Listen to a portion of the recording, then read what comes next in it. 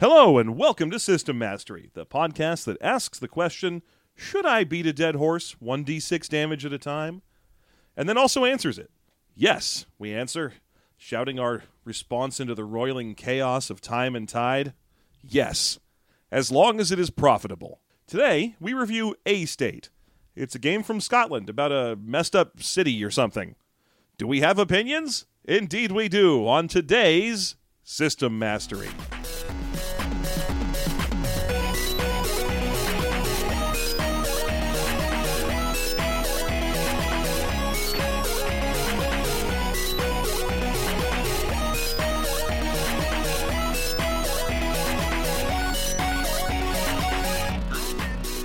Welcome back to System Mastery. I'm your host, Jeff. Joining me, as always, your host, John. John, how are you? I am great. I am a host for the people. I'm here for them. Yeah. I mean, granted, we're both a little taken aback and devastated by the events of the world at the moment. Well, the world sucks, but I am here for the people. Specifically just the people. Only the people. Yeah. Which people? Those people. The good people? The good people of the world. Yeah, that's right. We're here for the good people of the world. If you're listening and you're a bad person, Then get out. stab it. Unless you're also a Patreon subscriber, then Then, cut it out. that's fine. Just quit being so mean. But it's like a plenary indulgences thing. Yeah, that's right. We should add that to our level, shouldn't we? Oh, yeah. Well, if you subscribe at the $10 level, you receive 5 years off of your purgatory sentence. Yeah, and if you subscribe at $5 a month or more, you're allowed to take anything less than $1 from a grocery store that you can fit into your pockets. You know, when you eat those grapes, not a sin anymore. Nope, not even a little bit of one. Yeah. Your conscience is wiped clean through System Mastery. I don't know where we're going right now. John, today we are reviewing a game called A-State. Yes, we are reviewing a state. Is it South Carolina? Who knows? It's, at least according to the cover, it's A, and then whatever that straight slash is. Thing is, when they do it in the book, it's an actual. I think it's a front slash. It's a regular slash, yeah. Yeah. The regular good old-fashioned slash. But on the cover, at least, it's A, whatever you call that slash that indicates you're about to be working with, like, absolute values, and then state. An absolute state. Yeah. I mean, there isn't one on the end, so it's an open-ended equation if that's the case. An absolutely open-ended state. Yeah. Now, this does have the book has a slogan printed on here on the cover. It does. Yeah, and the slogan is, and I could try and do this in my baddest ass of, like, neuromancer cyberpunky voices here. Good. All right. You will never forget the city, but the city will forget you. Now, let's get into the actual city, because the problem with it being like, you'll never forget the city. But first, let's cut to commercial. I'm just kidding. I'm not sure if we're going to do real commercials or not yet, but we are going to play our station identification for One Shot Podcast. Modifier is an interview podcast with host Megan Dornbrock that's changing the game when it comes to changing games.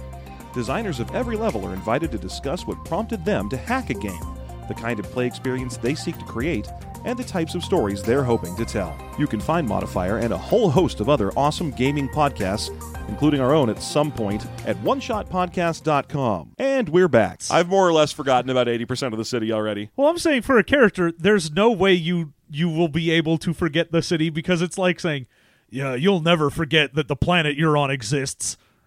I guess that's true. I am consistently forgetting that I live on Earth.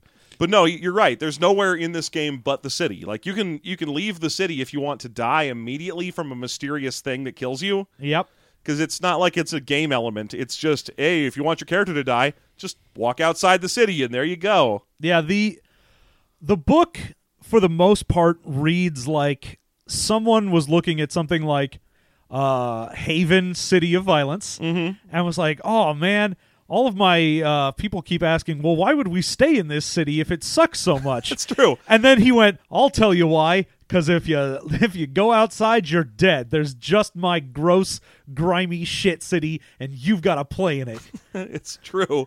So this game basically purports that the entire universe has been boiled down to this one kind of ring-shaped city full of canals and train stations, and if you leave, then you die. You just vanish when you leave. Yeah, you get like, there's a bright flash and some thunder or whatever, and then you're just gone. Yes. And you leave a mark behind. There's a red, like a scorch mark on the ground where you once stood. Yeah. So yeah, you have to stay in the city. Now, what is the city called? Why, it's Dark City. It's called Dark City. Yeah, and then Mr. Murdoch, we have him in mind. I haven't seen that in too long, John. Oh my God, I own it and I watch it all the time and I love it. I remember the Jennifer Connelly dress, and that is all I remember. I mean, if you're only going to remember one thing from that movie, that is a fine takeaway. I know. Also, a bunch of bald guys in trench coats. Yeah, every time one of those bald guys is like, "We have Mr. Murdoch in mind," and I'm like, I love you guys. You guys are the best. I don't even remember what was going on in that. Does it end with like a door that opens to space? It ends when our main character gains like supreme telekinetic power and takes over the city from the bad guys. So it's basically just like a weirder, gothier Matrix. Kind of. It's basically like if the Matrix was, instead of you're all in a simulation, it's you're all in a spaceship. Really? The movie set in a spaceship? Yeah, like the dark city is just floating in space. That had completely eluded me. Oh, I yeah. had no idea. So it's they got captured by aliens, and it's alien experimentations on humans, and that's what those bald guys are. So it's like half Matrix, half Rama.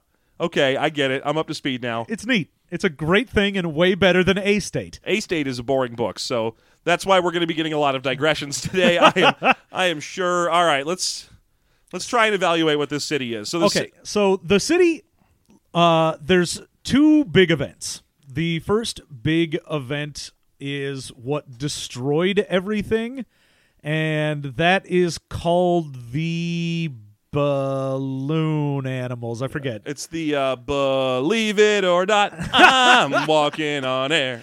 Right? Is that? Yeah, something. It's something with a B, as like the Burnination. Yeah, the blastanoising. Yeah, and it is like there basically was rain, fire, and everything blew up, and it was the brimstoning.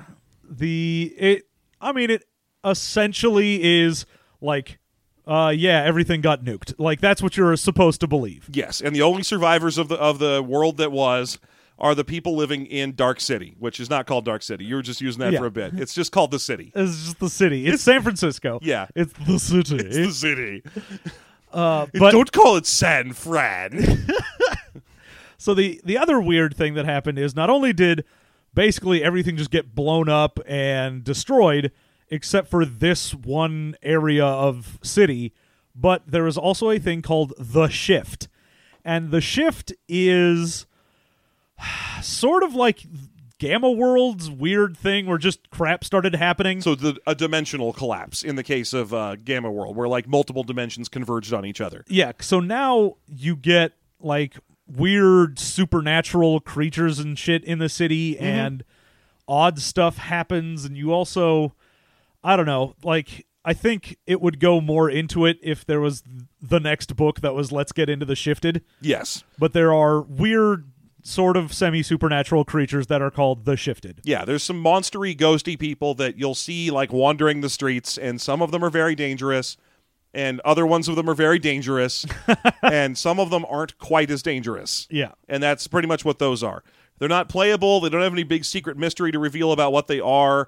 They're just monsters that are wandering around. Yeah, and in the timeline of this, it is almost 1,000 years since whatever the event was that caused this. And in that time, they have pretty much just rediscovered some tech, but in dumb ways. Yeah, they've reinvented several technological breakthroughs of the past that used to exist. So, for example, computers exist again, but now they're fully mechanical because electronic computers are too susceptible to viruses. So they're all built out of, well, they call them dingens. Yeah, or dingens. I can't tell if it's supposed to be dingen or dingen. Well, what's in your heart, John? I mean, probably dingen. It's dingen, right? Yeah, I mean, it just sounds better. Get me some dingens. Since it sounds dumber than dingen, I'm going to go with dingen. Dingens and dragons. It's dingens and dingens. Dingens and donkins. I got me a dinkin. It's dingens and rompas all the way down. Maybe the dinkin ate your baby. It's notable that this game is one of the few we've read that was actually written in Scotland. Yeah. We've only reviewed a couple of British games before this. So finally, we do know that actually the British Isles entirely are bad at writing RPGs. Hey, not fair. one of our favorites ever was a British RPG. I know. I just don't care. Granted, some of the worst we've ever covered came from there as well. That's what Fantasy Wargaming, the highest level of all, is from. Yep. But also Vanishing Point. I know. I know. So where does A-State fit in on that continuum? It is definitely way farther towards the fantasy wargaming. It might be worse than Fantasy Wargaming, which at least had the temerity to be kind of funny in how dumb it was. Well, I mean, this is just boring. Yeah, like Fantasy Wargaming was a product of its time, and a magic product of its time. Whereas this is just like, hey, I don't care. I've decided to make a grim dark city that's dark and grimy, and here you go, and you can't leave. Yeah, you have to be in it. And it's got some excesses in it that are unexpected. Like the art in this book deserves an entire chapter of our podcast. Because it's what was cheapest that day. Oh, poser art. Okay, well, let's just use that. Yeah. Because every person in this is just like a bad CGI model. You get the impression after a while that the reason that everyone is bald in the city is because haircuts are hard in Poser. Yeah, there's like, I don't want to deal with hair in this. Everyone's just bald and badass. Everyone's bald and has like random tattoos that really just look like some dirt was smudged on them. Very much so, yeah. And there's only one type of lady. Yeah. Like you start noticing after a while that anytime there's a picture of a woman, it's the same picture of a woman. They just slightly switch out the haircut a little bit and then switch which side the nose piercing is on. The city itself is probably, I want to say, like 3/4 of this book is just based on giving you the information of this city. Yeah, this is a book. This is kind of like reading Talislanta in that, each time you turn the page, you're like, and now the rules. No, never mind. Just more stuff about the city. All right, well, yeah. What's going on? Oh, you got a big engine and it burns people? Okay, great, sure. All right, next, here we go. And now the rule. No, hang on. It's a bunch of stuff about grim train guys who run trains. Okay, sure, all right. Yeah, the book is about 200 pages, and it takes until page 140 for them to even get to rules. That's correct. There are no rules in this book until page 140. There are about 15 pages of rules at that point, and then they go back into talking about the damn city. Oh, yeah, because as soon as you get through character creation, it's like, well, here, let me give you a bunch of sample characters, and then we're going to go right back into talking about the city and a sample adventure, and it's just, man, you got nothing, because the rules themselves are nothing. It's a percentile roll under with action or with advantages and disadvantages system, a bunch of skills which are also percentile roll under, an unnecessarily complicated burst and combat mechanic. Or combat burst and damage mechanic.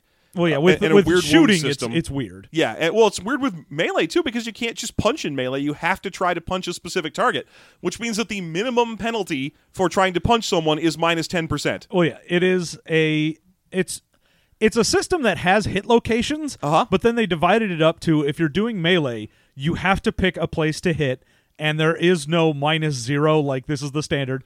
Everything has a negative. Yeah, so if you have a 60% chance to punch someone, your best chance to punch them is 50%. And then they changed it for shooting. You still have hit locations, but now, after you hit, then you randomly determine where you hit with it, unless you want to take essentially a double the normal penalty to try and hit with a called shot. So if you're like, all right, the chest is normally -10 if you're doing melee, because it's, main center body mass.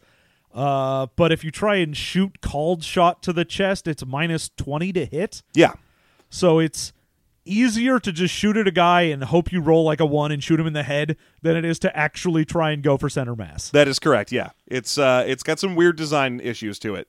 It also has an overcomplicated wound mechanic system. Yeah, because it's all shock points. Like, yes. You'll take wounds, and those wounds turn into shock, and that shock has a threshold, and if you get to that threshold, you just pass out or die. But you may also just die from your wounds, because you can get too many wounds and eventually hit a point where your penalties are so great that you might just bleed out and die. Yep. So you have multiple methods on a single progressively worse chart of how you die. And everything does a ton of damage, so... Yeah. You're very likely to die from a bullet if it hits you, which, is realistic, but... Well, that's part of the whole thing, is they're like, oh, people, if they get into a fight and some guy's got a gun, you better try your best to not piss him off, because he's gonna kill you and leave your body in the gutter where you belong in the city. Can I sum up this game real quick, John? Sure. All right. So this game is like if someone took a bunch of cyberpunk like thriller stories, like very short stories, like a copy of William Gibson's Burning Chrome, for example, except way, way worse, and split it out. So there was just a whole bunch of separated bad short stories, and then in between them packed in pointless detail about parts of the city or terrible rules. Yeah. And that's it. There are so many short stories in this book, and every one of them is the worst. Every one of them is, there's a horrible, grimy place. A cool murderer came there and did a rad murder. Then he left. No one knew his name because he was a cool murderer. Yeah, the fact that literally every single part of this book, it's not just chapters. No. Like, that's a thing in RPGs where it's, we started a new chapter, we've got some fiction. But it's in the chapter it's like 70 pages, but in the part that talks about the different sections of the city, every single section has like a half a page story intro to it. Yes, and all the stories are that. They're either that or there is some person who is approving of murder. So it'll be like, the old man worked in his garden. He was a really good gardener, maybe the best there ever was. A woman came up to him and she said, some intruders got in here and we aren't sure what to do with them. And he says, kill them. And then he goes back to gardening. Later on, he'll fuck. But right now, he's the gardener. Yeah, all of the stories, save for very, very few, are, there's some guy and he's badass. And you're like, okay, great. Or, here's the human condition. These people live in the dirt and then they gotta take what they can.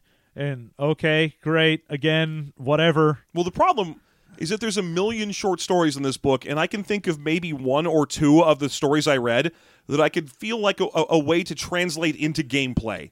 For example, we talked about this one just earlier today. It's one of my favorite stories in the book because it's so bad, and it's, okay, two guys are walking near a huge heat exchanger for a giant engine that powers the entire like city or whatever, right?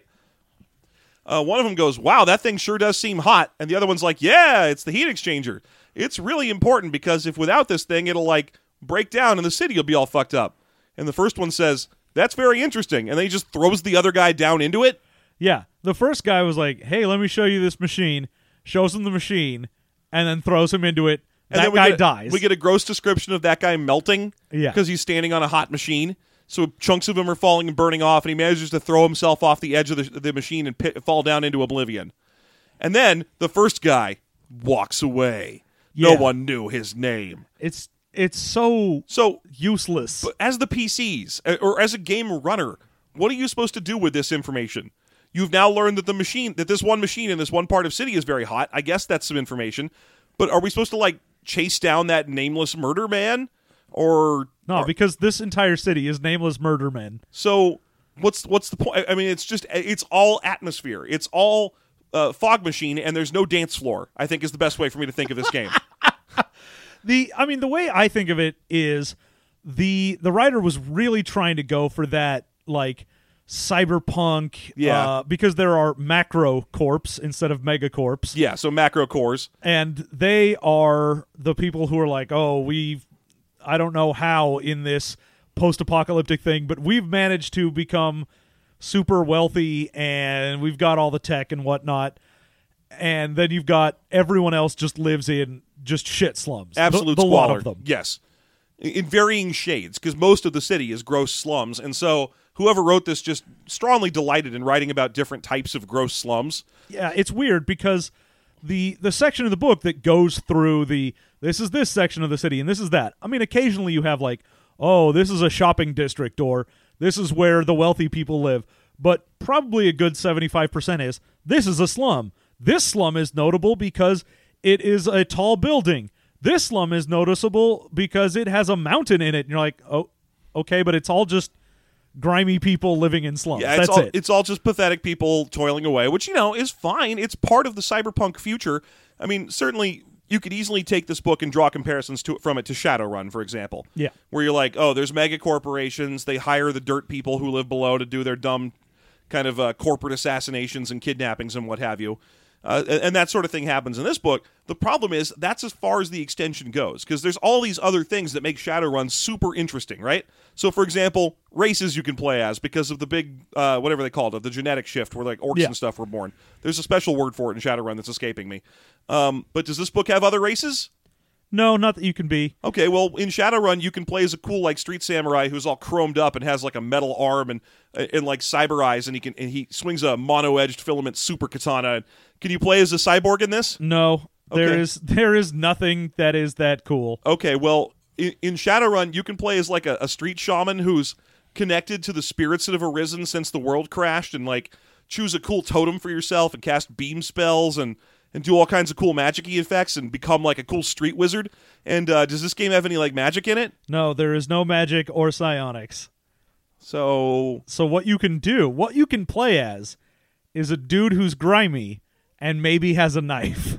like true. There's not even farming. You can't even be a shit farmer. You're just a shit sleeper. You sit and you fucking filth, and that is your life. Yeah, you hope some money comes your way and that you don't get killed by a Frankenstein or whatever, and that's your entire life. And that's all it is. And if you're rich, then you just play a rich person who, and it's even harder, let me tell you, because political intrigue. Oh my gosh, because the rat race is so difficult. That's what, I mean, they keep telling you, like, if you want to work in a megacorp or, a macro corporation, it's a huge, stressful job, and it's almost impossible, and eventually you'll fall in amongst the filth and die. Yeah. What's hilarious to me is that this book has the XP mechanics to it. Yes. Has a special XP mechanic for instilling hope in the world. Yeah, which is one of the weird things to me, is I'm looking at this setting going like, you made the most relentlessly dark and just terrible place to live. Yeah. You made it so you can't escape. There's no real way to improve it, because it's not like you could go, I know, let's start like a farming collective or what. No, there's no place to do that. Yeah. So all you can do is try and scrabble out some existence for yourself, unless you managed to get into a macro corp, because they're the only ones that can do anything, because they're the only ones with power. But then if you do, the book is either, you're super corrupt and you help destroy the city, or you have some sort of like trying to help people thing for you, and then you'll get shoved into the muck with the rest of them. And you're like, what is the goal as a player here? What am I trying to accomplish aside from scrabbling existence? I mean, the things that disappoint me in this book are there's a lot of cool ideas, like like we were talking about earlier with the fact that you can't leave the city because there's some intrigue, but it's not really an interesting mystery or anything that has to do with the plot. It's just a way to force people to play in the sandbox that the guy created. Well, yeah. I mean, to go back to Dark City, the whole thing of, there's no way out of the city, and like there's a couple people who went crazy because they're like, if you sit on the train, you just do circles, and there's no way out, and like only a few people realize it, and this whole conspiracy thing would be rad, like if the whole you can't leave the city was a conspiracy by the macro corps, and they're like, we have lasers that shoot anyone who goes outside, and they just believe that you can't. Yeah. Then I'd be like, that's kind of rad. That gives an end game goal. Yeah, but the macro corps are just as in the dark as everyone else, and it's told, and that's told to you. Yeah. So, okay, let's talk about a few of the elements that make the city unique. Let's start with, first, the city is a huge circle, and it's got a dome over it and whatever. And the circle is made up of canals. So the canals are a really important part of the city. There's a whole bunch of water moving through the city. And of course, except for a couple of key points where rich people live, it's described as foul, gross, depthless, nasty, shitty water that no one should drink, but everyone has to drink it even though they don't want to. Oh, yeah. And everyone just shits in it all the time, and people are fucking in it even though they shouldn't be. Like, all of the canals, except for basically one, which is the canal for water, is like, what's in this? It's just garbage that's been dumped here, or it's runoff from mining, or this is where everyone shits. It's like, okay, great. So all the water in the city, except for like one thing, is just poison. Yeah, but don't worry. There's 40 canals in the city, and you're going to get 40 short stories about them. Yeah, and this is where I started to get really annoyed at the book as well when it went into the canal system, because I was like, this is a very closed system that you are using. So the more they fuck up this water, the less there is to use, because it's not like water is coming in from the outland. Like, they don't have... Clean water does come from somewhere. There are points where clean water is poured into the city. There's even little short stories about where it comes from and stuff, but it's mysterious. It's just, this is the spot where clean water comes in. They're like, oh, and this is it. That's what you get. And then the food growing is just, people have some hydroponic bays. Yeah, and they eat dogs and rats. Yeah. And the eating dogs thing is mostly just for the, oh, look how terrible it is here. You know what the main farm source is? Dogs. You have to eat man's best friend. Isn't that brutal? They actually do use the phrase, you have to suck it up and eat man's best friend. Yes. It's just... It's edgelord nonsense. It's the whole book is a big-ass eye roll. Yes, the whole book is someone's 16-year-old edgelord game that he was like, you have to stay in my city. You can't leave. Yeah. So other things that are unique about the city, in addition to most people getting around either by canal or by a very well-maintained train system, yeah, there are what are called acranoplans.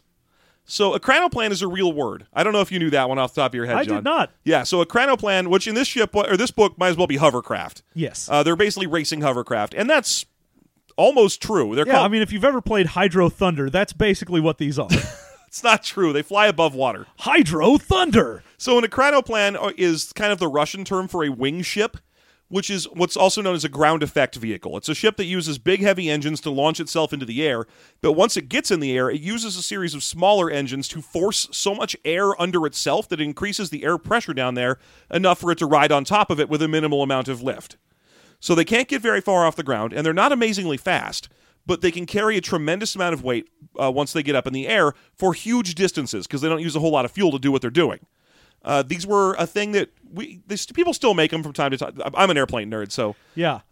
So people still make these things from time to time as like hobby ships and stuff. Russia tried to do a whole thing with these. They were like, "Oh, we're going to build like military ones and shit," and it never really worked. Nope. There's a couple of them that existed. There's a few that still exist in museums, but it just never really took off the way they were hoping.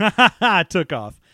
But in this book, they turn into they literally look like the ships from Hydro Thunder. Yes, they literally are just, what is this? It's just fucking wave thunder nonsense. It looks like any number of hover racing games you would buy on the PlayStation 2. Yeah, man. Where you'd be like, yeah, choose between the blue super hover one and the one that's got two boobs and it's green. Two boobs and it's green. Booms. Oh, thank you. I was like, two boobs? What the fuck game are you playing? Booms with an M, just like how a P-38 has two booms. Thank you and good night, airplane listeners. But they're all just like, like hover race cars. The sort of thing you'd play on a PlayStation 2, and for some reason it had Dragula on the soundtrack.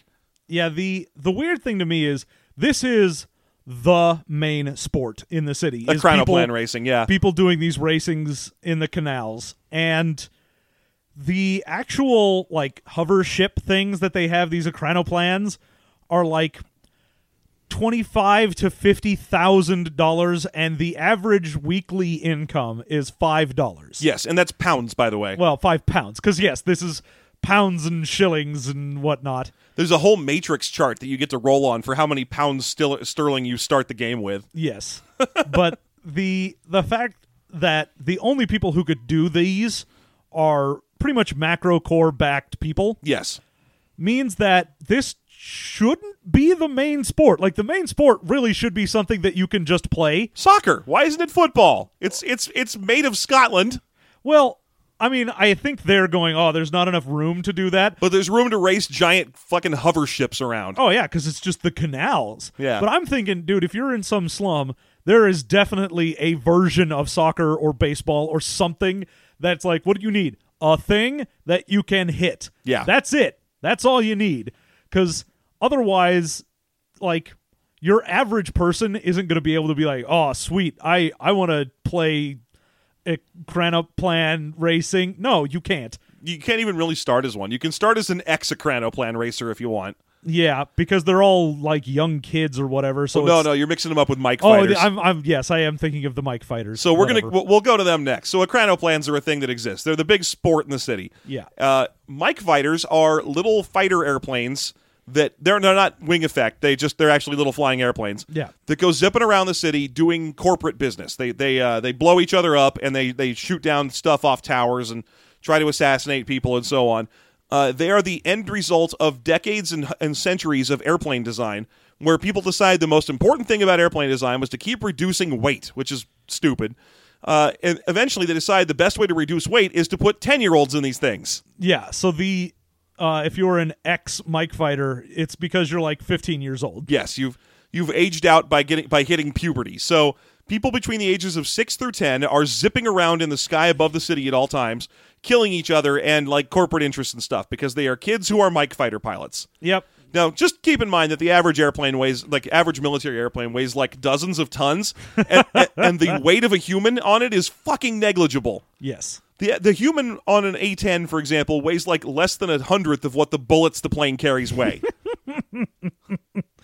But it doesn't matter in this because this is weird tech. Well, it's all about the grim and gritty reality that they make their children into war machines. Yeah. I mean, it's just amazing to me that I know if this had come out after Snowpiercer, then you'd have kids in those trains doing shit too. Oh, yeah, of course. You straight up would have the Snowpiercer, like, kids stuck in the engine for their entire lives just doing one little thing. Yeah. So the whole city is that. Even when you get to a point where you're like, oh, here's a thing people do for fun. No, it isn't. It's grim and disgusting. Yeah. So Mike fighters are definitely one of the things that make up the city. Another one is the only piece of technology, the Dingens or the Dingens. Yeah, them Dingens. Dingens are described as basically a huge mechanical computer network. They have an internet, but it's a very arcane internet because every kind of Dingen is different. And so it takes someone called a flow ghost to understand the differences between different types of Dingen information storage networks. So if you want to play as someone who's an internet guy, you are a flow ghost. Now, if you think that cool name means you get cool powers, no, you do not. There's no classes or anything. So No. if you pick a this is my background, I'm a whatever.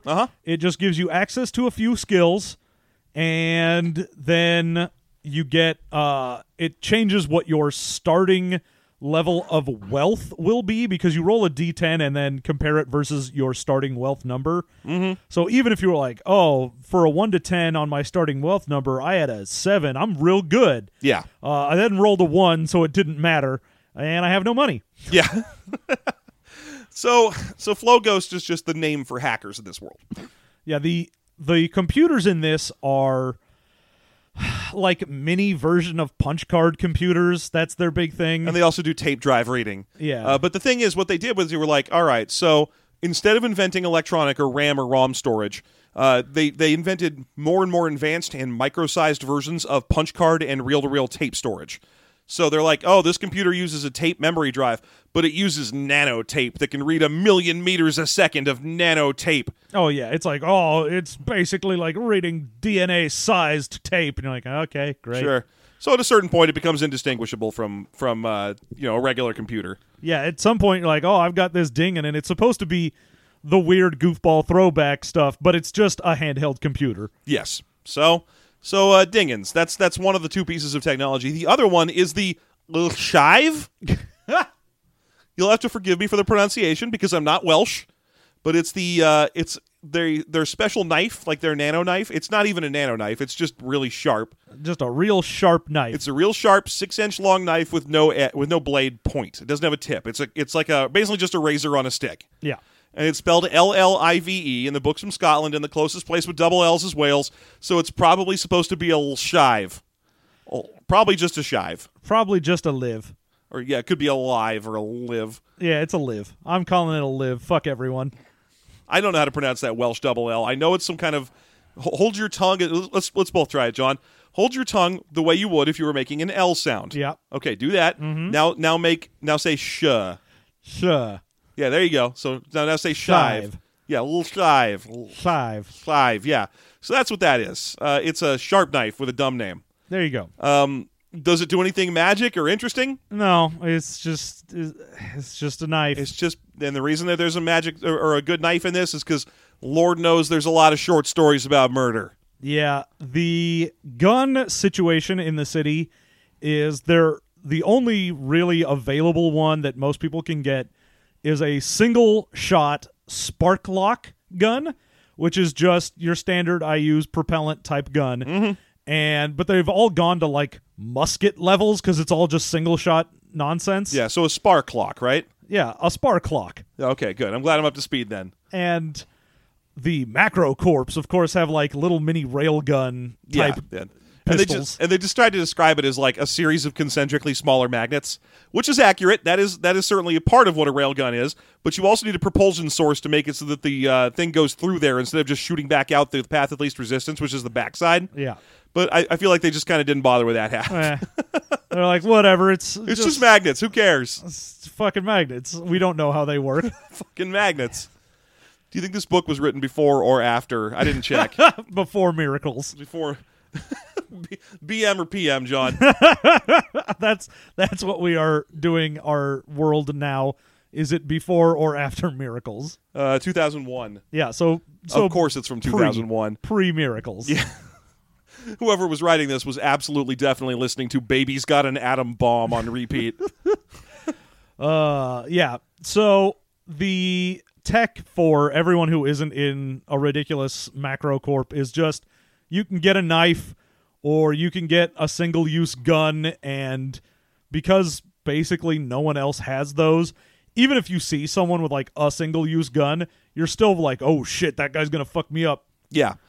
You can also wear armor if you want, but you better get some hard plastic armor because soft armor doesn't do anything against melee attacks. Yeah, soft armor is just like, oh, what? Did someone hit you with a club? Fuck you. It doesn't matter. It does nothing. It's useful against, bullets and, like... Cuts. It was like slicing attacks. Yeah. That's all it's good for. So, that was an extra bit of realism. Also, it takes forever to heal. Yeah, well, it's 1 shock point per week, unless you have, like... an actual hospital attending to you, but that doesn't exist for most people. Yeah. Because you live in a grimy shit stain. So let's go through the process of character creation, shall we? Yep. So you got a bunch of stats. Yeah, you have about 8 or 9 stats. You got 8 stats. They're very similar to White Wolf stats. I have the book here if you were looking for it. Well, it's your strength and your agility, your perception, awareness, willpower, all that nonsense. Very generic stats. And you have I think it's 500 points to spend amongst them, and I think the 360. 360, thank you. So the end result is you should have 45 in each if you build a perfectly average character. Yeah, so the average person should have a 45 in everything, which means the average person has a greater than 50% chance of failing at anything they do. Literally anything they do, they are more than likely to fail. This is yeah. So it's like Charles Bukowski's America. The weird thing with that is you do get a little bit more based on your background. Whatever your background is will give you a plus 10% to one thing. Yes. So it'll be like, oh, I come from whatever the main working class is. The Drudge. Yeah, I'm from the Drudge, and so that means I'm plus 10% to my strength. You can't stop the Drudge. They're pure energy. This joke will be gotten by people who have seen Titan AE recently. Welcome to a weird joke. Hey, folks, everyone who didn't see Titan AE recently, go ahead and turn this off. Everyone who didn't see Titan AE, leave the room. No, just recently. Because you will have forgotten about the Dredge if you saw it 5-10 years ago. So people who saw Titan AE last year, this part of the podcast is just for you. It's all for you. It's straight from God, all for you. Yeah, hey, folks who've recently seen Titan AE, how you doing? How are you? Hey, remember that song Chemical Freeway from Titan AE? Remember that? And then Cosmic Castaway was also, that was a pretty good song, right? And then remember how Janine Garofalo played like a angry kangaroo in that? Anyway, here we are. Hey, everybody else, you can come back now. It's fine. This part isn't for just Titan AE heads. Now, the points that you'd spend if you wanted to get better than a 45 and everything, of course, you can lower some stats and make them better for others. Mm-hmm. Now, this is a 1-to-1 for your percentage until you hit 70. For any of the 70s. I thought it was 60. Nope. Okay. Up to 70. Once you hit 70%, to go to 70 or 70 through 79 is 2 times, so you have to spend 2 points for 1 percentage. So, for example, if you want to have a 70-point strength, it will cost you 71 points. Yeah. And once you get up to 80, then it starts costing 3 times, and if you want a 90, then it's 4 times per. Yeah. Now, keep in mind that 45 is the human average. So your character starts the game with 100% average stats. If you build an average character, you can give yourself highs and lows, but you are not an above average person. You have the exact same amount of stats as an average dude you meet on the street. Yeah. So this isn't a game about playing big damn heroes. It's about playing survivors. This is basically what you're getting from that. Now, or the designer didn't recognize the difference between, obviously you should be playing as the median when you start the game because it's the medium. It's the middle. That's where that's normal. That's good. That's normal to have at least a 45% chance to succeed at everything. That's fun. Now, what you can do is use the advantage-disadvantage system to get a few more points. Mm-hmm. Though a lot of them are weird, and I'm going to go ahead and go into one in particular, which is the dumbest one, which is age. That is correct. Age in this book is an advantage-disadvantage, and it is very important in this game. Almost all of the sample PCs have varying ages that matter. So the baseline for what you should be is 26 to 35 in age. Mm-hmm. That gives you a +0 to both your attributes and skills. Yes, you start with the standard 360 and 500 points each of stats and skills, respectively. Now, as you go up in age, you start losing your ability points, but you gain more skill points. So you get a little weaker because you got older, but you know more things because you've been around longer. That makes sense. That's fine. Now, if you go down to 18 to 25, you get a few more ability points, but you lose skill points. Yes, at 18 to 25, you get plus 40 ability or attribute points and minus 50 skill points. So you start with 400 attribute and 450 skill. Yeah. Now, that's fine, but it also has options to go to 13 to 17 or 5 to 12, and these are just negatives to both. Yes. Like if I'm a 12-year-old kid, like a Mike fighter pilot, for example, I have minus 150 to my attributes and minus 200 to my skills. Which means that the people that they are putting in the jet fighters zipping above the city all the time have 210 points out of a starting 360 points to spend on their attributes, including their, perception and agility and hand-eye coordination. Yep. All of that shit is ridiculous to me. Like, I understand that you have, kids shouldn't be as good as adults for how strong they are or how much they know. Sure, great. But in an advantage-disadvantage system, you don't get anything. If you become a 12-year-old, you're just fucked for no reason. That's true. We're describing what should be a disadvantage where it's like, but you get plus whatever's for this. But yeah, normally you would think, I made a 12-year-old, so what actually happens is I lose, 10% off of my strength and my health and whatever, but I gain it to agility or hand-eye coordination, or I get it to personality because people like kids or whatever it happens to be. Or you get a mysterious bonus where people won't hurt you because you're a kid or something. Yeah, but instead it's just, no, you straight up lose 300 and 400 points because, fuck it. So the question, I guess, is, what's the right way to fix this problem? Is the right way, honestly, the right way is don't make kids into player characters and don't use a system where you have to use the exact same engine to design your NPCs that you do your PCs. Oh, yeah. Because when you meet a fucking 6-year-old in the world of this game, you're not going to be like, how many willpower points does he have? Yeah, the thing with this is the 18 up through whatever, there are various systems for you gain either more attributes or more skills. That's fine. That's a fine trade-off to go, all right, what I really wanted was more skills, or what I really wanted to be was better attribute-wise. You can kind of play with that with this system. But as soon as you get to that below 18 and it's just straight penalties to everything, there's no reason for it to exist in the book because literally no one is going to take that. The other question it leaves me with is, what happens, for example, on my 26th birthday? If you're playing a character who starts at 25, so he gets the minus 40 or minus 50 skills and plus 40 stat. Yeah. And then, 3 days later, it is his birthday. Indeed, he is 26. What, does he suddenly get, hilariously weaker but more knowledgeable at the exact same time? The book doesn't have any rules for that. It doesn't say, hey, you can start playing this game as a kid if you want. But we assume here at A-State Industries that you'll definitely die, so don't worry about... yeah, you're not going to have a birthday. Don't you worry. Yeah, birthdays have been outlawed by the macro corporations. You are assigned an age at birth, and that is your age for your life. Yeah, the age you are assigned is how strong or intelligent you are. Man, you look kind of old for 7. Yeah, I know, but they don't reissue IDs, so... Well, I've been 7 my whole life. Incidentally, would you like to play some tag?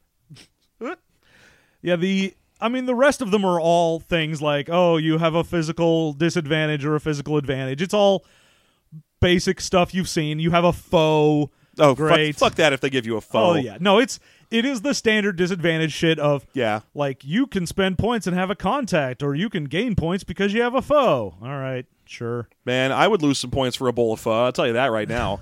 You got some pho. That's a great advantage. Oh, wait a minute. It's immediately gone. Is it made with dog? Yeah, it's dog pho, and it is made from shitty sewer water. Shitty sewer dog. There you go. Eat that, you scum. Oh, you piece of shit. All the pieces of shit in this city eat dog pho until someone throws them on an engine or blows them up on the side of a train. Yeah, the next thing you get is your origin. The origin is pretty much how wealthy your background is. That's all that matters. That's pretty much all it is. It's supposed to be like, what part of the city are you from? But since you don't remember, because the book is just an unrelenting parade of grim, dumb locations. Am I from Dreamspires? Am I from Fogenhatch? Am I from the Burning Lands? Am I Contested Grounds? What am I from? Am I from Foghat? Yeah. Am I from Captain Beefheart? Am I from the Doobie Brothers? So you get a whole bunch of options that range from being the dispossessed, which is just you are completely homeless and destitute and you have nothing and you suck. Yeah. To all the way up to being high corporate. Yeah. So you are descended from one of like the VPs, the CEOs, things like that. Now, and this is one of those amusing things where... Oh, sorry, go ahead. No, Please do. The main thing with Please, this John. is Please. all of these Carry origins have a plus 10 to one of your stats. Mm-hmm. So like I was saying, if you're a drudge, you're working class, you get a plus 10 to strength because you're a working man. Yeah. And if you're in like one of the lower class ones, you'll get a plus 10 to awareness because you got to be aware of your surroundings because anyone could try and steal your homeless stuff. They got my beans. They done took them. They took my newspaper and my beard dirt. So all of the different ones have a plus 10 to something, except for high corporate.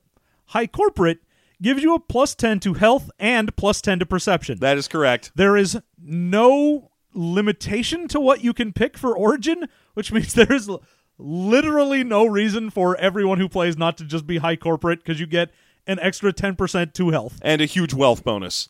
Now, actually, no. You don't get any wealth from that. That's from your... Oh, you're right. I'm sorry. Whatever your upbringing is. Yeah. But it does... each of the origins gives you a list of different skills. Mm-hmm. You get 40 skill points to put into them. You can't put more than 20 into one of them. That is correct. So you could have 2 of the skills at plus 20% or have, 4 of them at plus 10 or whatever. Sure. Whatever you want to do. So you might go, oh, but the ones you can get from the high corporate, that's actually like, scientific or academic or diplomacy, shit like that. And I want to be a punch guy. Except when you go to upbringing and you look at all of them have a different wealth score. Yeah. One of them you can be, and it says what it's available to for different of your origins. Mm-hmm. One that is available to all and has a wealth score between 1 and 9 is criminal. Yeah. And criminal allows you to have things like shooting guns and punching people as its skills. Yeah, so there's nothing stopping you from playing a super high court assassin, which is fine because that's the star of like half the short stories anyway. Oh, yeah. A mysterious man in a purple suit who kills people with a knife easily and then looks cool. Yeah, the fact that you can just go ahead and say, hey, I made a criminal and he's just a dude and he's got a 9 wealth and he's high corporate and he's got a lot of money, and I don't give a fuck about this city at all. Well, in the city's defense, this isn't a city, really. No, it's the city. It's a goddamned arms race. Well, if you're high corporate, it is. That's a scene, isn't it? It's not a city in the song. No, it is Whatever. not. No one knows what that line is. I do. I know. I know the Fall Out Boy lyrics that are actually the lyrics. Well, you don't know about how it's a little man and he's also evil? He also eats your cat. Also eat your cat. Yeah. And then once you've done that, you get your skill points into whatever. And again, it's a 1-to-1 for skill points. Yeah. Now, let me also say, all right, I'll allow you. Of course, I counted. Go ahead, John. There are 110 skills, not including sub-skills. That is correct. So several skills have sub-skills. Now, I also did my going into skills and looking at the thing and skills I give a shit about, and I have to give this book a pass.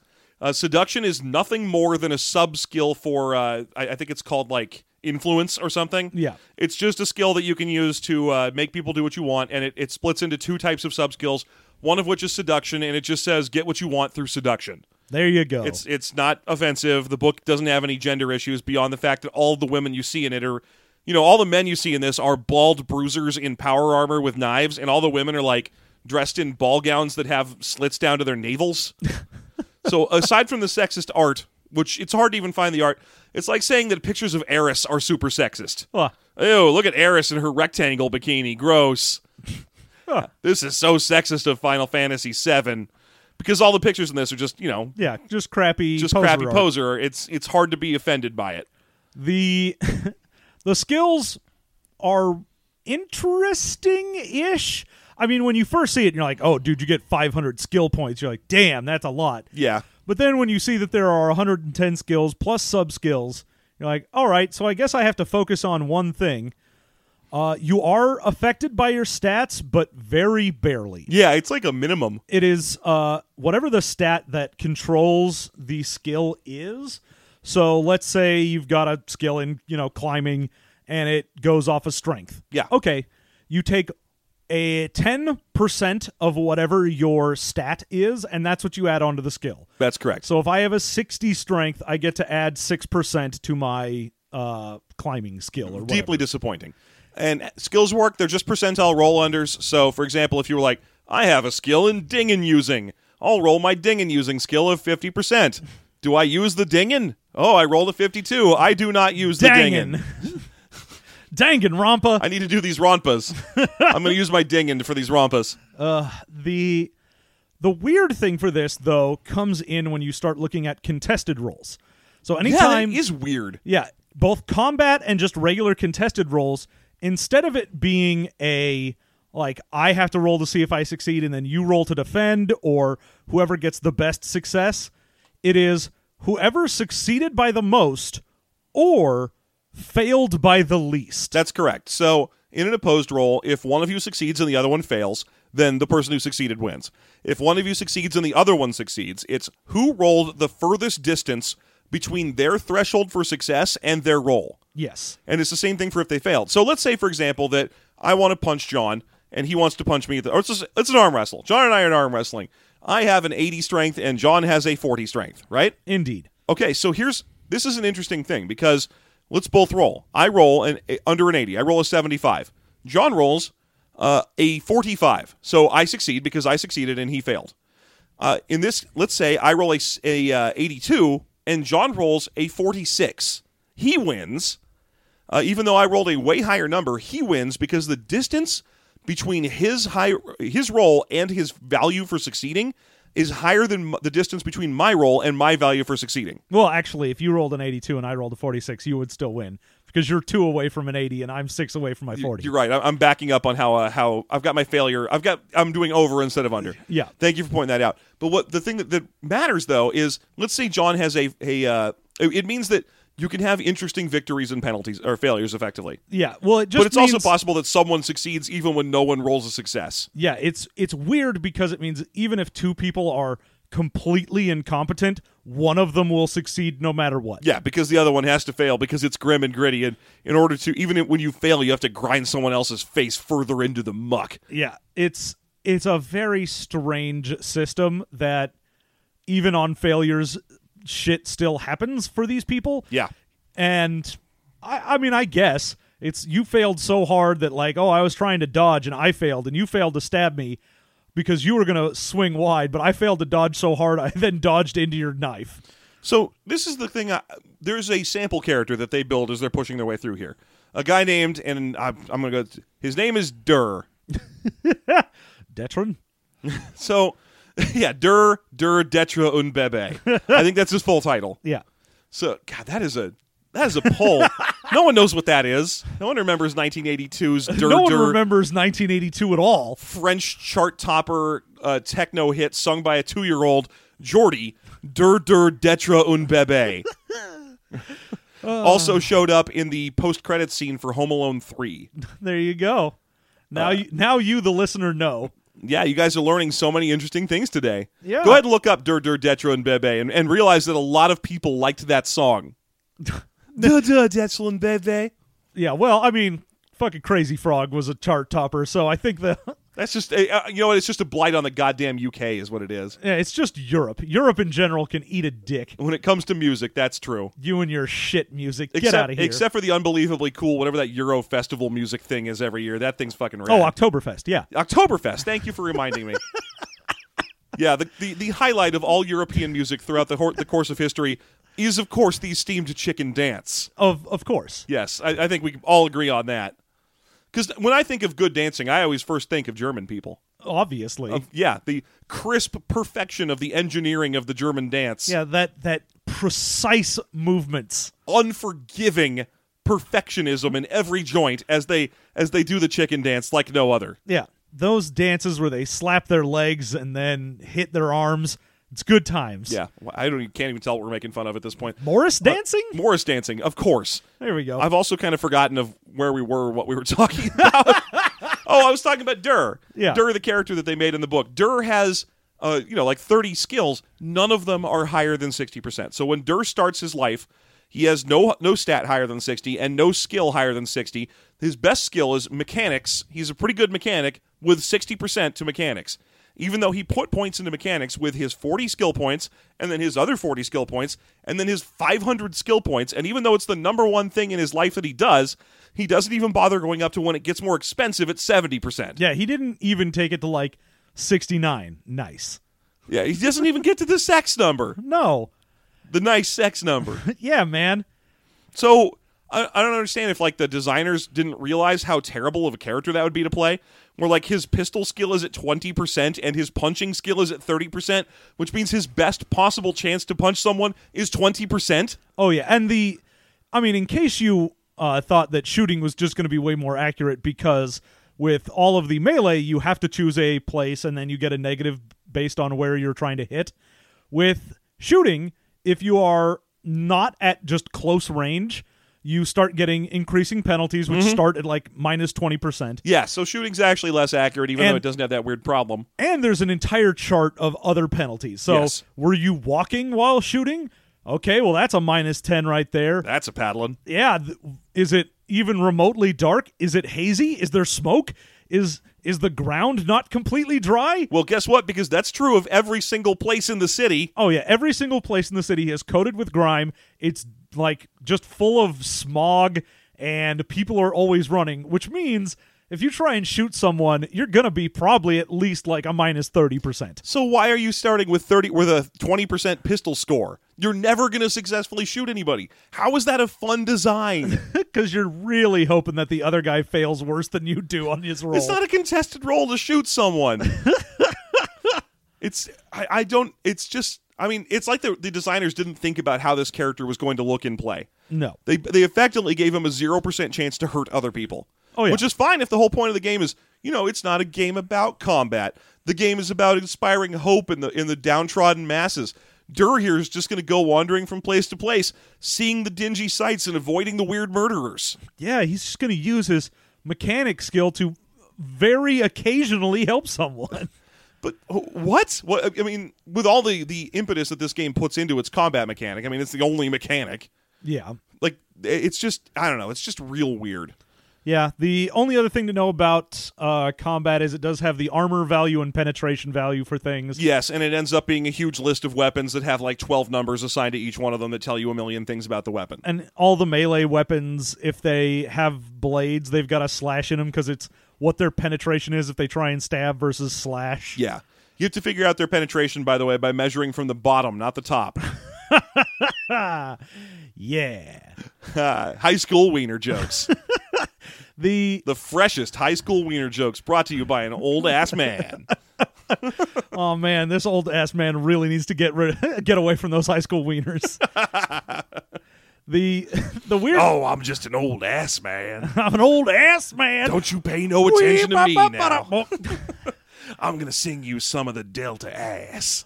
The problem I have with this as well, with those slash penetration numbers, is there's no penalty to stabbing versus slashing, which means whichever has the greater penetration is just what you're doing. Yeah, because penetration works the same on every armor as well. Yeah, because you're just like, oh, this one's got a 10/20. Well, I guess I'm slashing with it instead of stabbing. Yeah. Oh, this one's got a 15/5. I guess I stab with it. It only matters for if people are wearing the soft armor that is resistant to slashing damage. Then you choose the penetrating one. But yeah, okay, so there's one last thing I think we should talk about before we get into favorites and least favorites, and that is the shifted, the one element of this game that it has any kind of interesting supernatural sci-fi element to it. And there's like 5 different types of these shifted, and each of them get maybe a paragraph, and then it moves on so it can spend more time talking about its crap city. There's no stats for them or anything like that. No. So though there's these monsters that sort of exist and sort of don't exist. They're like probably from a parallel dimension or whatever. There are 5 kinds, and each one of them is just sort of a generic horror movie ghost thing. Yeah. So there's the Drughe, which is like Drughe. Yeah, it's a Druga. And yeah. They are ghosts. They can possess people and make them do stuff, and they basically have no other thing that they do. Like, if you see them, they're just shimmering outlines, and then if they possess someone, if you kill the guy, you'll see a little ghost thing flit away from them. That's correct, yeah. And then you've got the Simmel. The Simmel are the most popular. John's looking for grabbing the book right now. Oh yeah, because those are the only 2 names I remember. Yeah, because those are the only ones we remember. I was going to say you could probably just write the rest of them off as just generic gibbering monsters, but the Simmel are all metal kind of framework robots that are actually sort of approachable and not friendly exactly, but not directly aggressive or mean. Yeah, they'll work for people. That's correct, but they'll work for weird things. They're like, I will work for you for a picture of a boat. Yeah, there's what do you get paid in? I get paid in dolls. Yeah, so the thing that's creepy or special about them is that instead of a robot head, each one of them has a fresh, severed human head as its head. That is true. Yes. Yeah, and there's no explanation of how they get the heads or if the heads decompose, but every one of them is just like if a home exercise equipment system came to life and started wandering around with a severed head on it. Yeah, there's, let's see, the Hager. Hager are the mayors of the town. I mean, they're just huge muscle dudes. Yeah. But they're all pale, and they're the only of the shifted that travel in packs, and essentially just think of them as hairless werewolves. Yes, they're hairless werewolves, and if they find you, they'll tear you apart. They'll kick you apart. They'll kick you apart. Ooh. We'll save children, but not the A-state children. Let's see. We've got the Lugner. The Lugner are short, fat little imp guys that whisper things in people's ears, and it's mostly just I whispered a thing that's like gossip, and now you're going to get angry at a dude. Yeah, they're basically the cockroaches from Bloom County. Got it. And then you have the Ooble. Ooble. The Ooble are the serial killers of the shifted. They're the serial killer ghosts that are made. They're like wood skeletons. Yeah, it's wood skeletons with sinew and muscle pulled over it. So basically Yoshimitsu from Tekken. And they run around with knives and murder people, and if you ever manage to capture one, they freak out and slam against the cage, and then if you're not looking, they disappear. Yes. Good. Just like Yoshimitsu from Tekken. Yeah, just like Yoshimitsu. Except called Oobles. Ooble. How would you see something that horrifying and give it that goofy ass of a name? Yeah. You're like, oh, it's a weird, wood skeleton man with exposed muscle, and he wants to kill you. He killed everyone I know. His name is Ooble. I'm going to call him an Ooble. He's an Ooble. Ooh, he's an Ooble. If you evolve him, he turns into an Oobello. Oh, good. I've got a Thunderstone ready for him. So those are the shifted. Those are all of them. That's all of them. No stats. No functional abilities to do anything in the game, just atmosphere. Like I was saying, this is a big old haunted house of a book, except instead of actors and chainsaws, it's just fog machines. Yep. It's just, God, it's boring is what it is. It's super boring. This was hard to read. Yeah, every time I would get 4 pages done, I'd go, oh, I need to do something else real quick. Yep, that was kind of the problem. It's a tough one to just sit down and power through, because you just find yourself reading the short stories. You're just like, all right, what's going on with you? Oh, it's a knife fighter lady, and she does not like having to work with this rich lady. No, sir. Oh, she murdered her. Okay. Well, by the time you've read about the 6th slum in here, you're like, okay, I get it. Every time I would read at the top, because it would say, like, what is this? This is the Lesser Narrows. And then right below it, it'll tell you, like, this is Ring 6, Lot 5, a slum. And I go, okay, skipping, don't care. Yep. Another slum, no one gives a fuck. Oh, man. But that's so edgy, John. Think about it. That's how you are in life. Yeah. When you're, like, driving through a bad neighborhood, and you're like, ugh, another slum. Who cares? I'm just going to pass through. That's you. That's I hold up a mirror to the player. Hey, can we, I like to roll to use my dingin. Yeah, but you can't because look at this mirror. Look how ugly you are on the inside. Okay, Jim. Well, yeah, I'm also ugly on the outside. I don't care. I'm ugly on all the sides. Every side of me is ugly. Top, left, bottom, except strange. the back side. Hey, booty got it going on. Oh, my God, John, what's your favorite thing about this game? Oh, fuck. Fuck you. The best thing in a state is, God damn it. It's so monotonous. Yeah, I mean, I'm gonna have to take the Shifted because it's the only interesting thing in here. Like, at least with that, you go, oh, there's something weird happening in the city, because otherwise it would just be a shit city and it sucks to be here. At least with that, you're like, oh, there's something supernatural, so maybe there's a mystery you could try and do something with. Yeah, there's like some Clive Barker monsters. Yeah. It's basically what it is. Like, if you go somewhere and you're like, oh, I have to hire a robot and it's got the head that looks exactly like my dead uncle and it freaks me out. Like, that's some weird shit. Yeah. I mean, the only part of this book that's really got any interest to it is that there's like a whole bunch of hairless werewolves and Babadooks running around. Yeah. There's all these weird Babadooks running around being super gay. I love that. The fact that the Babadook has become a gay icon is the greatest thing. It is. It certainly wasn't a good movie, so this is a great thing. It makes me real happy. I bet you there's a lot of huge Babadook fans that are super mad at me right now. Oh, yeah, those huge Babadook fans. The Babadookians, they're known as. The Baba O'Reilly Dukers. Them Dukers are going to get you. Them Duke boys. Them Dukers are going to ook me in the Duker. I played a little too much. I played a little tiny bit of Pandaria, too. A little too much Pandaria. I played a little bit. That's right around when I stopped playing, pretty much. That Panda Mans. So, yeah, I'll go ahead and say The Shifted. What about you? Let's see. I think I hate to do it because I hate when we pick the same thing for a game, but yeah, it's the Shifted. They're the only part of this game that's interesting.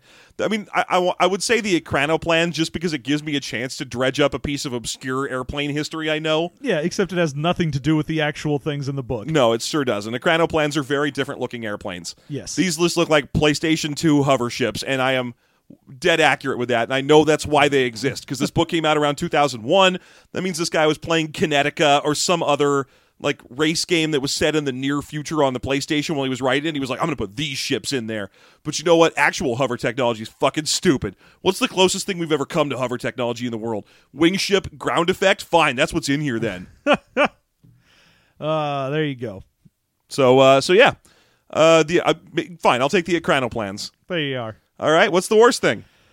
Oh, I gotta say, the worst thing in this book has to be its actual method of getting information to you. Mm-hmm. The chapter with all of the information for this city is the exact same thing over and over again. It is a short story that takes place in whatever part of town. Yep.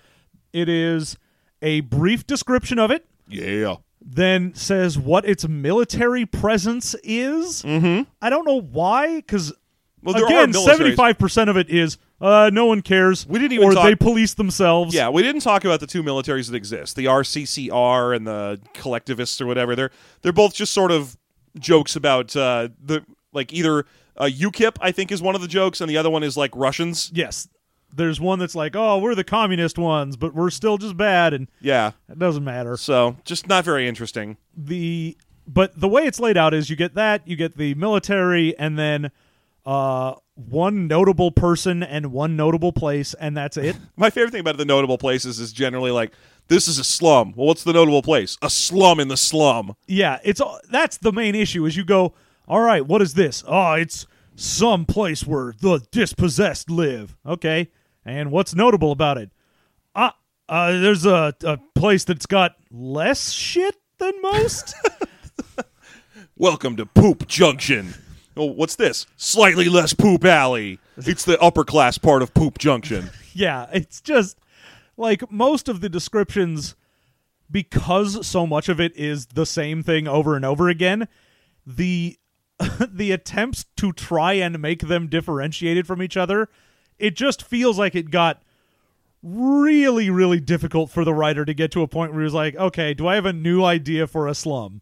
No? Okay. Because some of them are like, this is a slum built in the side of a big spire. Okay? This is a slum in a big building. This is a slum in the ruins of a factory. This is a slum in canal. They built the slum on top of the canal because it's that dirty. This is the biggest slum in town. It takes up the most space, and it's in the most spacious part of town. Your mom's ass. Edgy. So, yeah, I got to say, just the actual layout of giving the information is so monotonous that a setting that was already kind of boring got even worse. Yeah. So, what's the worst for you? I'm going to take... I'm going to try and take a slightly different tack, but still stick to the kind of the tone and layout of the book. Mm-hmm. The fact that this book is like 90% setting and almost no rules, and the rules that are presented aren't interesting enough to justify the rule set. Like, this should have been a D20 OGL supplement. It came out in 2001 to 2004. This should have just been like, hey, you can play as a fucking soldier. Here, it's a 20 class, roll 3d6. Like, why even bother coming up with this boring of a rule set for this boring of a setting? Why bother? Well, I mean, once you start looking at the point buys for all of these things, you go, okay, except point buy should be to make your character exactly what you want them to be rather than having to be a class. Yeah. But with this, there's nothing to buy. It's just some skills and your stat points, and if you try and make any of your stats particularly good, you just suck at basically everything else. It's so bad. Like, normally in a game like this, you get a tremendous amount of points, and then you're going to spend them on things like skills, powers, interesting gear, gimmicks, allies, all these cool things that define your character and make them an interesting and vital part of the world. But in this one, you're done after skill selection. Oh, yeah. You're not doing anything else. There is an advantage, disadvantage, but the problem for most of the disadvantages is it'll maybe give you like 20 points if you take a severe disadvantage. You're like, yo, I'm blind, and that gave me like 20 points. And it doesn't matter because you've got nothing cool to spend them on. The advantages are just the opposite. It's just like, oh, my character is slightly more perceptive than most. Yeah, it's, I've got good hearing. It's like, well, okay, but you also could just put points in the skill for that. Yeah. You didn't. This does nothing. There's no coolness to this. There's no like. There's no robot arms. There's no. Well, yeah, because no one is allowed to be cool. Yeah. Then that's going to be my downside. No one is allowed to be cool in this game. Yeah. All right. Would you play this? Good God, no. This is just a terrible setting with a rule set that isn't interesting, and there's no story that I think anyone would run me through in a state where I'd go, oh boy, that was worth my time. Yeah. So, yeah, would you? I assume not. No. Why would I play this? Yeah. I barely play any games at all, and if I'm going to play one, I'm going to play one that's, got something to it. Yeah, a little meat on the bones, something to hold on to. Yeah. A little more cushion for the pushing, if you will. A little more dance floor in the fog machine. Yeah. So yeah, there you go. A double no recommend, just a boring game. Not worth it for the art, not worth it for the writing, not worth it for the rules. Yep, this is a failure on all levels, and thankfully, I'm sure no one has ever heard of it, so it's fine. Actually, when I posted that we were going to be doing this, I got a lot of comments that were people like, oh yeah, that game. I've seen that game. I know that game. Those guys wrote like 4 other things. I'm sure they did. And I'm sure there's some fan of it out there who's like, you guys just don't know how to play it. Look, you guys don't understand. You're supposed to be like a grim hero in a dark world that hates you. Well, I mean, there are certain things that we didn't even talk about that, like, the most innovative things in this are probably the XP mechanics. Because notably, you get a bunch of XP for instilling hope was one of them. If you meet a boy on the street, you don't rape him to death, then you'll get a bonus to hope XP. Great. The other one I liked a lot was the secret ballot XP distribution mechanic. Which is the dumbest idea for XP distribution. So the idea being that you're supposed to get a bonus to XP based on how good you roleplay. Look, folks, that's in a whole bunch of books from all of history of RPGs. It universally is ignored and should be ignored, and people should stop bothering to put it in there. Yeah, the whole how good did you roleplay? And especially when it's the other people at the table are the ones judging you on it. If there's one way to get someone to stop playing in your cool hobby that you love, it's to sit there and judge them by not being good enough. Yep. Yeah, so here's how this works. You can give your fellow players anywhere between 1 and 8 points for how well they did at role-playing. At the end of you do this secretly. You write down a secret ballot. You turn it into the DM. The DM then doubles all of those and gives you double the average of everyone's score for you. So if you got, for example, a 1, a 3, and an 8, you'd add those together, get a 12, and then you would get the average of that. So a 4, and then you would you would receive 8 XP. Yes. So if anyone gets less than 12 or 24 XP or whatever, well, if anyone doesn't give everyone else at the table an 8, I'm too tired for the math, John. Yeah, no. If you get your score back and you're like, oh wait, I didn't get 16 points worth of XP. Oh, it's fucking on. Yeah, because at that point it's a race to the bottom. Yes, no one knows who did it. The very next setting, everyone is getting 1 XP. Yeah, because the guy who didn't get his full is like, oh well, everyone gets a 1 because fuck you. Yeah, and then because you did that to everyone goes to 1s as well. Why are we doing this? 16 XP or 2 XP, and this is where you are at. Listen, folks, here's the way to do skill systems XP, and it's real fucking easy. Your players should level up when you want them to for the story. Yeah, well, this doesn't have levels. I know, it's got skill points. So in this game, your character should get skill points to spend when you want them to for the story.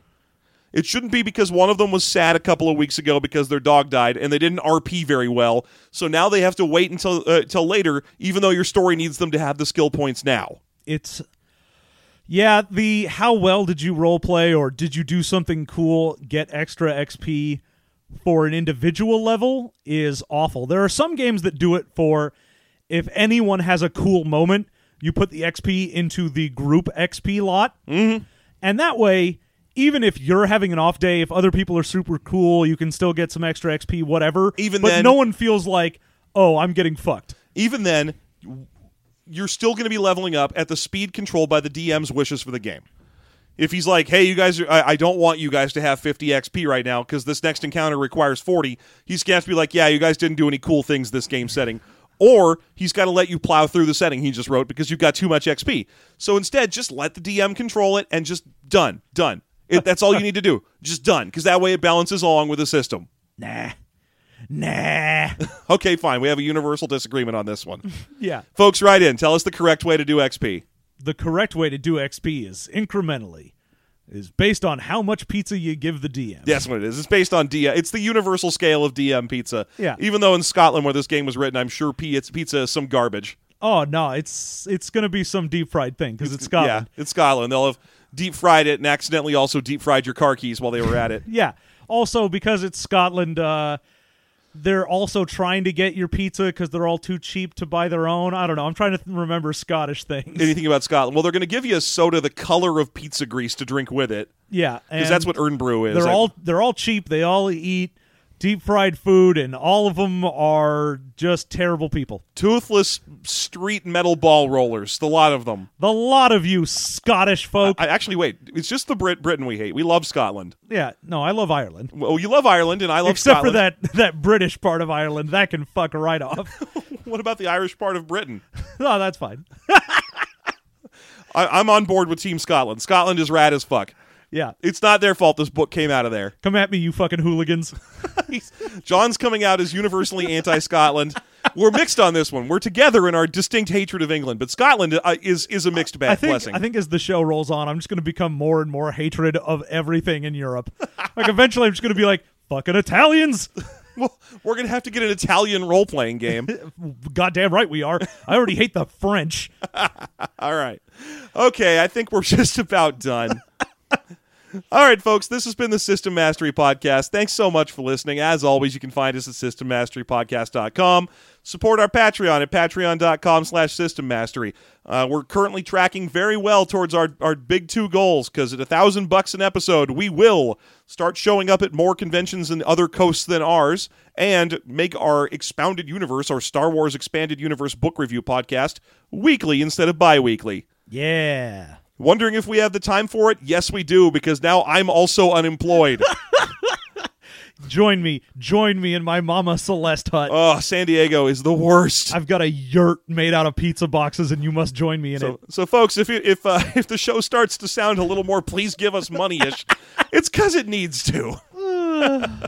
Anyway, please, if you feel like supporting us, do. I don't care. If you do, you get your bonus content, which is us making characters in these games. So we're about to go make A-State characters, even though it's late and I don't want to. That is true. Nobody wants to make A-State characters. But I'm going to do it anyway, and it's going to be funny. If you got questions or comments, send them to us at systemmastery at Gmail, Twitter, Facebook, or Reddit. Thank you so much for listening, and have a good week.